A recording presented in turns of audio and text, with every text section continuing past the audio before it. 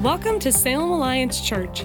For more information about this podcast and other resources, please visit us at salemalliance.org. This week's message is by Jennifer Roth. Good morning. Have you guys ever noticed that there are times in life when there are things going on that are more than meets the eye? There's something going on that can't be seen. Maybe it's a perspective that you have that you know other people don't have, or maybe you're blind to something and people around you see it, or maybe it's just one of those cases where it's hard to notice or hard to see. I want to illustrate this with some pictures this morning. So if you look up on the screen here, there's an animal in this picture. And the question is, can you see it? Give you a little bit of time. All right, Marie, show us where it is. There's a giraffe in the picture. Okay, now that you've seen where it is, can you see it easier? Now that you know what you're looking for, okay? What about this more than meets the eye on another level? How many of you know why I might have chosen a giraffe? I see some hands. And you would have had to have been here about 25 years ago to know that one of my first volunteer roles at Salem Alliance was as a junior counselor at Canyon View Camp, where a group of sixth grade girls gave me the name of Giraffe because I'm tall. That was my animal name for many years of working there at Canyon View Camp. Okay, let's look at another one. More than meets the eye. What's here? Okay, show us, Marie. There's the three frogs. There's nothing personal about me and frogs, by the way. There's no deeper meaning on this one. And one more. I think this one's the trickiest, really. Okay, some of you are seeing it. It's an owl, blending in amazingly with the tree until you know what you're looking at. There's more going on here than meets the eye, and it's not just the invisibility of the nature and camouflage of animals. Sometimes it's in our situations in life or the training that we've received. I was out walking in a park a month or so ago with somebody who's been trained in the medical profession. And at the park, we passed somebody who was in crisis. And as we passed what was going on, and we said a prayer, and we got past, and I said, "So what did you notice there?" And she began to tell me the little details that she saw and picked up on that gave her more of the story. Essentially, she had triaged that person in about the 5 to 10 seconds that it took for us to walk past. I had not noticed any of those things, any of those details. They were outside of my perception, but they were inside of her perception. I imagine that police officers or social workers, when they engage in community or walk into a home, see things differently than what I see. I'm a little afraid that hairdressers have a perspective that I don't have and see things differently and are very perceptive. Or a common experience. I remember 19 years ago when Jeff and I were engaged and we were shopping for wedding rings, and I just wanted to see everybody's. I'd never noticed wedding rings before, but now I wanted to see their setting and their style and their color and all these kind of things. These common experiences give us a focus on something that maybe we didn't have a focus on before. One illustration of this, many years ago when I was 18, I graduated from high school and I went to Scotland with Youth with a Mission, also known as YWAM. And from my school in Scotland, YWAM sent us to Portugal on an outreach. So we ended up in Lisbon, Portugal, pretty big city. And now you need to know that I was raised in Salem, Oregon. I was raised in the church in a Christian family, and I went to Salem Academy High School. So if you looked up sheltered Christian girl in the dictionary, you would see a picture of me at 18. There was a guy on my team named Brian who had not grown up in a sheltered Christian home. He had grown up in a pretty rough housing estate in Scotland, and his path to God was quite a bit different than mine, with a powerful redemption of the path that he had been on. And his life experience was different than mine, and we were both on this team. So one of the things that our team did was street evangelism, street drama. Some of you might remember when groups would spread out their tarp and get a big speaker and play their music and then do this wordless drama that would show creation and the fall of man and sin, and then Jesus and the cross and redemption, and every knee shall bow and every tongue will confess. And this was what we were doing in the streets of Lisbon. And in this street drama that YWAM was putting on, I had been cast in the role of Satan. So every time we went to get out, my costume was this billowy black thing. And now this was 1990, friends, so my hair was already big, but we ratted it out real big. And then the full-on face paint, the like white face paint with red diamonds around the eyes and black lips, like I was bad. And so this one day, we got all ready to go out for street drama. We got my hair ratted out. We got the makeup done. And as we were headed out, the pastor changed his mind. I don't know what all influenced that, but he says, we're not going to do street drama today. Instead, we're going to prayer walk through downtown Lisbon, and we're going to climb the hill. And on the top of the hill, we're going to pray over the city. So I rushed back into the church, scrubbed my face as best as I could, which really wasn't very good, and headed out with red eyes and black and ratty, and it was quite the sight. I didn't really realize what quite the sight looked like until later, but that's part of the story. So this particular day, as we walked through Lisbon, Brian, this man on my team, just kind of latched himself to my side. And I didn't think much of it. We're prayer walking, we're teammates, no big deal. He just did not leave my side all the way through downtown Lisbon. We get up to the top of the hill, and he says, well, did you see him? Did I see what? Did I see who? He goes, did you see the guys who offered me drugs on the way through town? I said, there were guys that offered you drugs on the way through town? He's like, yeah, you didn't notice? I'm like, no, how did you notice? How did you know they were offering you drugs? He goes, you just know the signs to watch for. I said, well, how did they know to offer you drugs? And he goes, well, I kind of have a look because of how I grew up, and you look pretty rough. Oh, there's more going on here than meets the eye. And Brian hadn't just latched inside to me that day for no good reason, but he understood that a woman walking through downtown Lisbon at that time in the morning looking the way that I looked needed some extra protection. Friends, there are realities all around us every day that you and I don't see. Our cultural background, our experiences, and our expectations influence what we see and what we don't see. And this is true both in the physical realm and in the spiritual realm. I want us to read about it in 2 Kings chapter 6.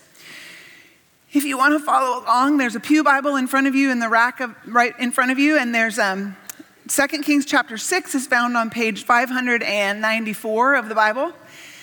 If you're looking it up, you'll see a big number 6 on the left, and you're going to move to the right a couple columns, and I'm going to start reading in verse 15. There's a little number 15 kind of in the middle of the column on page 595. So to set up the story, there's a prophet in Israel. His name is Elisha, and there's a king who is at war with Israel. So this king of Aram is at war, and he's meeting with his officers, and he's saying, we will mobilize our forces at such and such a place. But God was giving Elisha awareness of this, and so Elisha would warn the king of Israel, don't go near that place because that's where they're going to have battle. So the king of Aram gets really upset, and he calls together all of his officers. He says, right, which one of you is the traitor? Who's telling our enemy all of our plans? And they're like, really, we'd like to live through this day, and so it's not us. It's not our fault. There's actually a prophet in Israel, and he's telling the king exactly what we're planning to do. So the king of Aram realizes, okay, I got to knock the prophet out because I can't get anywhere with the war until I get rid of him. So he finds out what town he's in, and his armies surround, in the night, they surround this town. So we start in verse 15. When the servant of the man of God got up early the next morning and went outside, there were troops, horses, and chariots everywhere. Oh, sir, what will we do now? The young man cried to Elisha. Don't be afraid, Elisha told him, for there are more on our side than on theirs. Let's just pause for a second. Elisha and his servant are in a town. The army of Israel, as far as we know, is not there, and the army of the enemy is completely surrounding it. This makes absolutely no sense. There's something going on, more than meets the eye. There are more on our side than on theirs. Then Elisha prayed, "O Lord, open his eyes and let him see." The Lord opened the young man's eyes, and when he looked up, he saw that the hillside around Elisha was filled with horses and chariots of fire. The hillside around Elisha was filled with chariots and horses of fire. Those that are for us are greater than those that are against us. God opened his eyes and let him see. We're starting a new series. Our summer series through June and July is called The Invisible War. And we're going to ask God to open our eyes so that we can see where he is at work in the invisible realm of spiritual battle, and ask him to open our eyes so that we can see the plans of the enemy and be prepared to meet those. We're going to talk about the armor of God, the authority of the believer, being set free from oppression and demonization, and how to fight. What are the weapons that God gives us to fight this war? It's going to be an 8-week series. And what we're doing today is we're going to set the biblical foundation for what is spiritual battle, where do we see it in the Bible, and what is the nature of the enemy that we're fighting. And the first thing I want to say is this: there is nothing to be afraid of. We serve a king who is high and mighty. We just sang he has no rival, he has no equal. Now and forever, he reigns as God. And so as we dive into this invisible reality, something that for some of us might be relatively new, there's nothing to be afraid of. God has already won the victory that you and I need. And yet, if we are blind to the fact that there is a battle going on, we will miss some pretty important things about being followers of Christ. So let's start here in Ephesians 6, verse 12.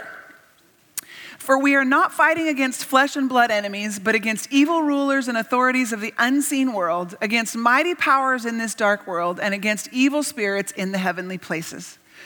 So where you and I might just see the conflict or the accusation or the violence or the problems going on in our world, in our sphere of influence, in our families, Paul is saying this battle isn't actually against these people. It's about the powers and the principalities in the unseen realm. There is an unseen realm, and there are things going on there that you and I can't see that are evil and that are the powers of darkness, and God is fighting those. This is the battle that we talk about.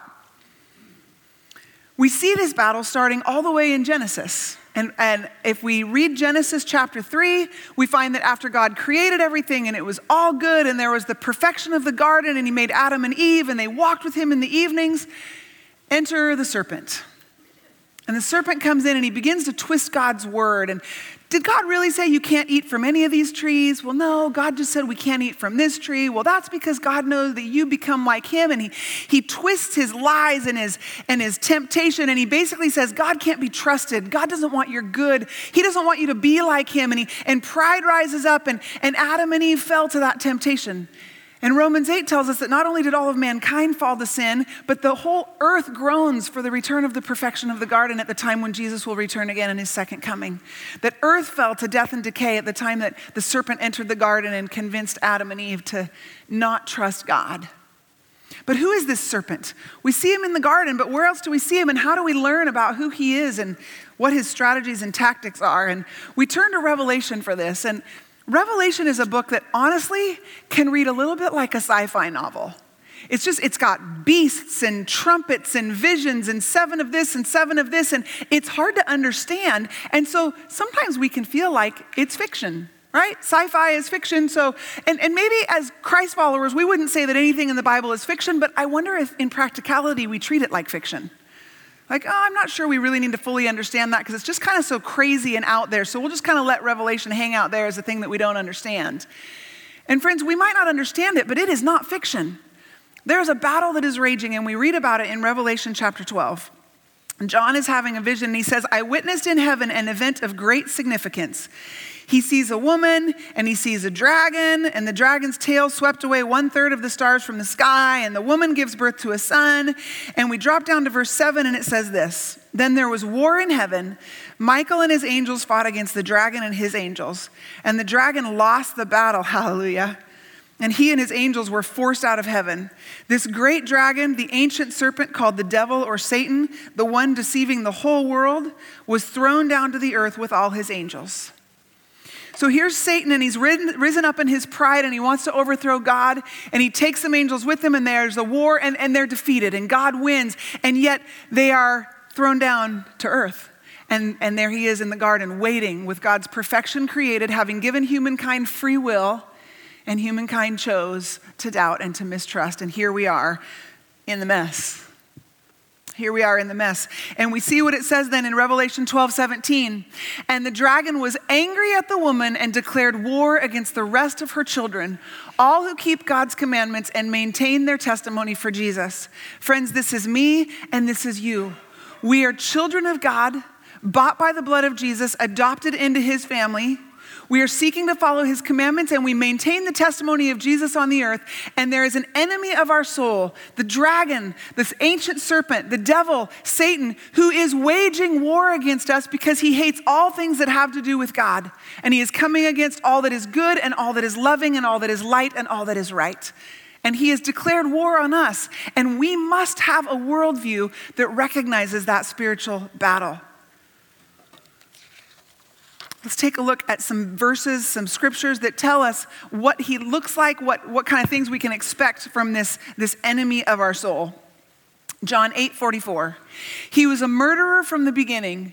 He has always hated the truth because there is no truth in him. When he lies, it is consistent with his character, for he is a liar and the father of lies. He was a murderer from the beginning. There is no truth in him, and he's a liar. Not only is he a liar, he's the father of lies. Has he ever whispered his lies to you? You're not enough. You'll never measure up. That mistake was too big. It's not forgivable. God can't forgive that. You can't forgive that. This person that you care about won't ever forgive that. This person that you're looking at, that person is more beautiful or intelligent or capable or valuable or worthy than you are. Fill in the blank with the lie that the enemy spews at you. God doesn't love you. God doesn't really care about you. God actually doesn't want you to have any fun. You'd be better off without God. These are all lies that the enemy perpetuates in our mind and in our world and in our culture. Deception originates with our enemy. He twists our thoughts and our words. He twists the thoughts and words of others. He wraps lies in with truth, and he causes confusion and he causes despair. This is our enemy. He's a deceiver. Let's look at 1 Peter 5, verse 8. Stay alert, watching out for your great enemy, the devil. He prowls around like a roaring lion looking for someone to devour. Our enemy is a deceiver, and our enemy is an active enemy. He's not sitting back watching things unfold. He's prowling around.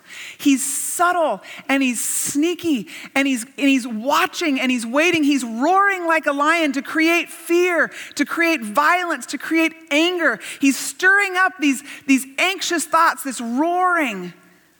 And really what he's looking for is who he can devour. The isolated, the lonely, the vulnerable, the insecure. And what are his tactics? We see it in John 10:10. The thief's purpose is to steal and kill and destroy.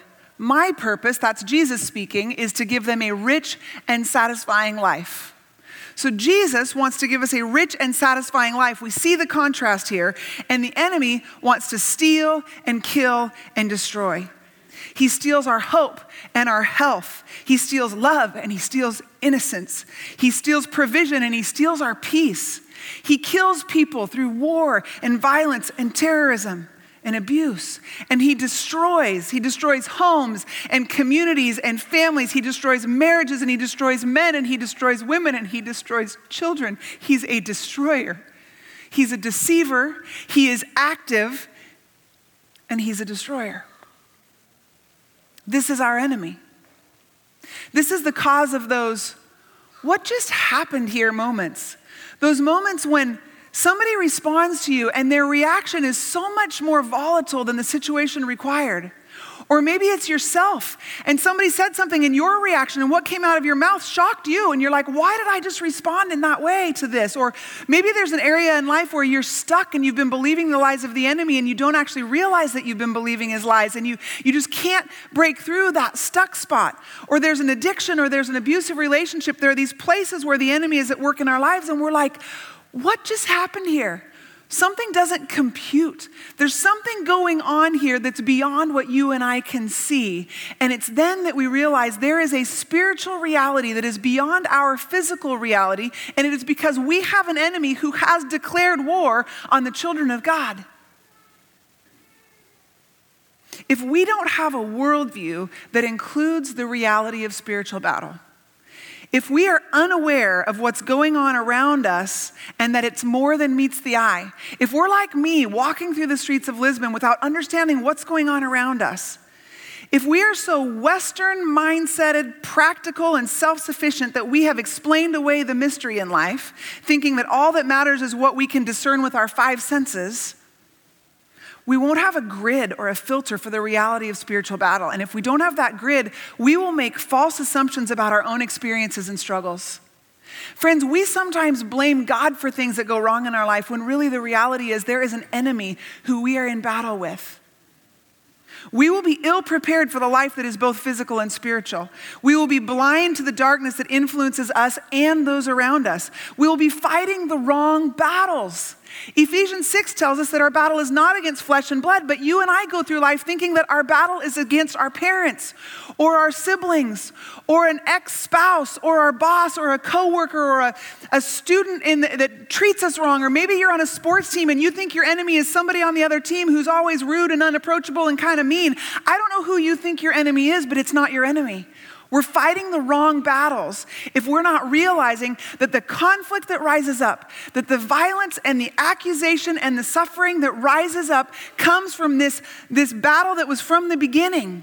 When the dragon was cast down and declared war on God's children, and it carries on over the years. Friends, we live in what I call the time between the times. There was the perfection of the garden, and there's the perfection of eternity with Jesus. And we don't live in perfection yet. It has been won for us. The battle is done, but we live here on the battleground. And if we don't have a worldview that understands that, we are ill prepared. We are ill prepared for this life that we live on this broken planet with other broken people and ourselves broken and sinful.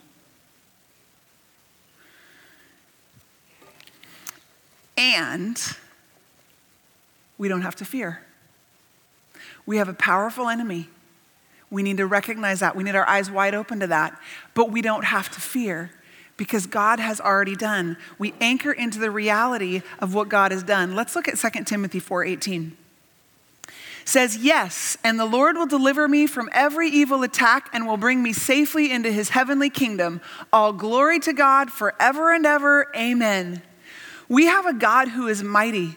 We have a God who is not afraid of this enemy. We have a God who sees every move that this enemy makes. We have a God who understands the battle, and he is equipping us, and he is empowering us, and he has already won the victory.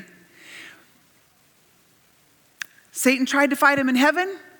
God cast him out of heaven. Satan tempted us on earth, and we fell. Jesus came, and he bought us back, and he earned back that authority. The Bible tells us that all authority in heaven and earth belongs to Jesus. By his death and his resurrection, he already won this victory. It is done. Friends, we don't fight this battle for victory. We fight this battle from victory. It is already won, and we are fighting from that place of victory, though we are still in the place and time when we must fight. It's illustrated in the book of Daniel. Daniel had been praying for quite a while for something he hadn't heard from God. He hadn't seen an answer or a response. And then a messenger of God arrived. And here's what the messenger said to him in Daniel 10, verse 12. Don't be afraid, Daniel. Since the first day you began to pray for understanding and to humble yourself before your God, your request has been heard in heaven. I have come in answer to your prayer. But for 21 days, the spirit prince of the kingdom of Persia blocked my way. Then Michael, one of the archangels, came to help me, and I left him there with the spirit prince of the kingdom of Persia. There's an unseen realm, and there is a battle going on. And Daniel had been praying, and his prayer reached heaven the day he began to pray, and a messenger was sent out, and the messenger was blocked by one of the powers and the principalities of this dark world. And he was fighting for 21 days for breakthrough in the spiritual realm so that he could appear to Daniel in the physical realm and let him know the answer that God was giving to his prayers.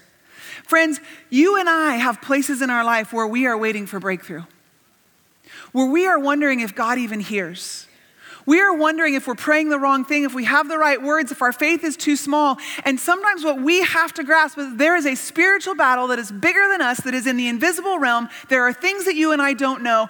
And God is inviting us into this battle with him as his prayer warriors, as his worshiper, as people who put on the armor of God, which we're going to talk about in this series, so that we can engage with him in inviting that breakthrough in the heavenly realms.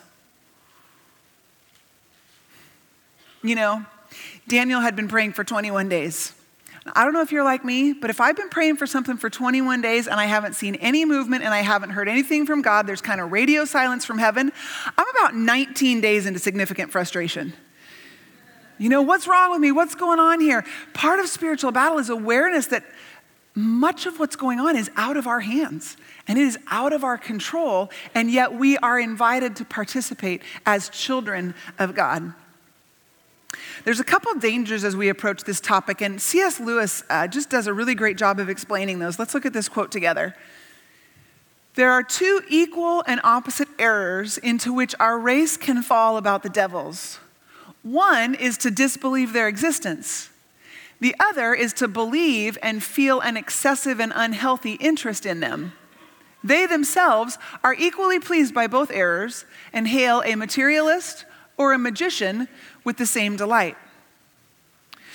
So when we enter this topic about spiritual battle, the one error, the way the pendulum can swing too far this side, is by actually disbelieving that there is an enemy, that there is a devil, that there is Satan. And I would guess that in this room, most of us would say, well, we know the Bible says that there is an enemy, the devil, but in practicality, are we living as if we don't really think that this enemy impacts us?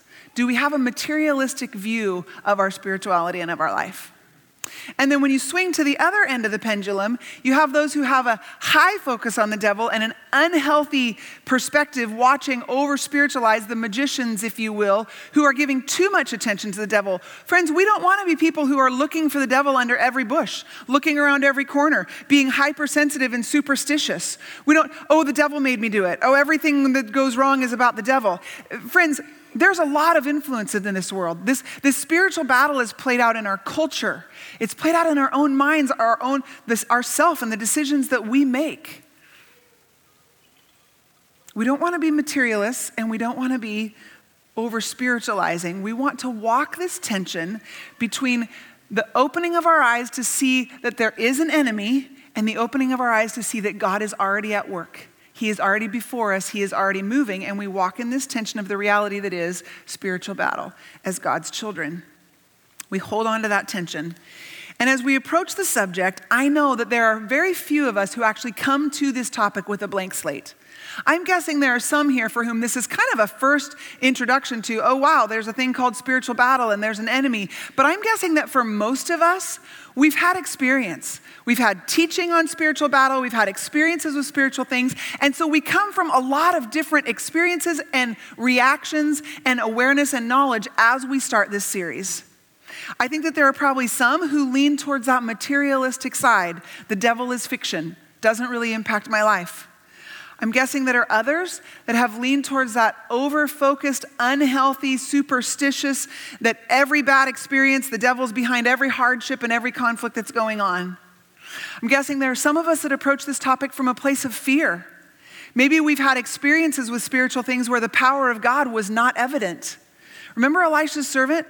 When he opened the door and saw all that army, but he didn't yet see the power of God at work, fear was a natural response. But fear does not have to be our response. Yet some might be coming to this topic with fear. Others might be coming to this topic a little bit overconfident. Oh yeah, I've dealt with spirits. I know the demons have to obey, and we rejoice because we just have all this power over the spiritual world. And I would say, be careful of overconfidence. When Jesus sent out the 72 disciples, they came back and they were reporting back and they were rejoicing because the demons had to obey them. And Jesus told them this in Luke 10, don't rejoice because evil spirits obey you. Rejoice because your names are registered in heaven. Friends, our confidence isn't about whether or not demons listen to us. Our confidence is that we are children of God. That our names are written in the Lamb's book of life. That our identity is rooted in who God says we are. Our confidence isn't in our spiritual battle strength. Our confidence is in who God says we are and that we are his children. And from that place of being his children, we walk in his power and his authority, and we do not have to fear. There are others who approach this subject and you've been wounded. You've been wounded. There's been an experience or a teaching. Maybe somebody spoke something over your life about spiritual things, or maybe you believed there was something spiritual going on and nobody believed you. I don't know what it might have been, but I'm pretty confident that there are some who approach this subject who've had woundedness around this topic of spiritual battle and spiritual warfare. And so as we come from all of our very different places and we look for the next 7 weeks at this topic of the invisible war, what's going on in the spiritual realms beyond what you and I would naturally see and perceive, we're going to ask God to open our eyes both to where he is at work and to the strategies and plans of the devil, to reveal the lies of the enemy, to expose them and to speak his truth to us, to expose the temptation and the tricks that we might walk in his truth. We're going to rely on Scripture as our guardrails. We're going to trust the Holy Spirit in us to guide and to protect us on this journey. And we know we're going to anchor into, from start to finish, we know that the battle is already won by Jesus' victory over death on the cross. There is nothing to fear, and yet there is a powerful enemy. You and I would be wise to humbly stay before the Lord in this place as his children, without fear, and yet with respect for a powerful enemy who does not win. 2 Timothy 4:18, yes, and the Lord will deliver me from every evil attack and will bring us safely into his heavenly kingdom. All glory to God forever and ever. Amen. Let's pray. God, you are mighty. You are holy. You are awesome in your power and your splendor. You are high and lifted up. There is none like you. You have no rival. You have no equal. You have already established the victory, and we are your children. As we invite you to open our eyes, would you show us where you're at work in the world around us? Would you show us where you're fighting on our behalf? Would you show us where you are healing and redeeming and restoring, where you are working in the invisible realm to do things beyond what we could ever ask or imagine? And would you open our eyes and our minds? Would you change the way we think, that we might know and recognize that being aware and alert to the enemy is important? That recognizing that this is a battle matters. That the weapons we fight with are not the weapons of the world, but they're your weapons. Would you teach us about the way that you have already equipped and empowered and called us to be light in this darkness and to be your armies pushing back the darkness as we hold to the testimony of Jesus in this world? It's in his name that we pray. Amen. Salem Alliance Church is a community of Jesus followers located in downtown Salem, Oregon. And we are passionate about our city being a city at peace with God.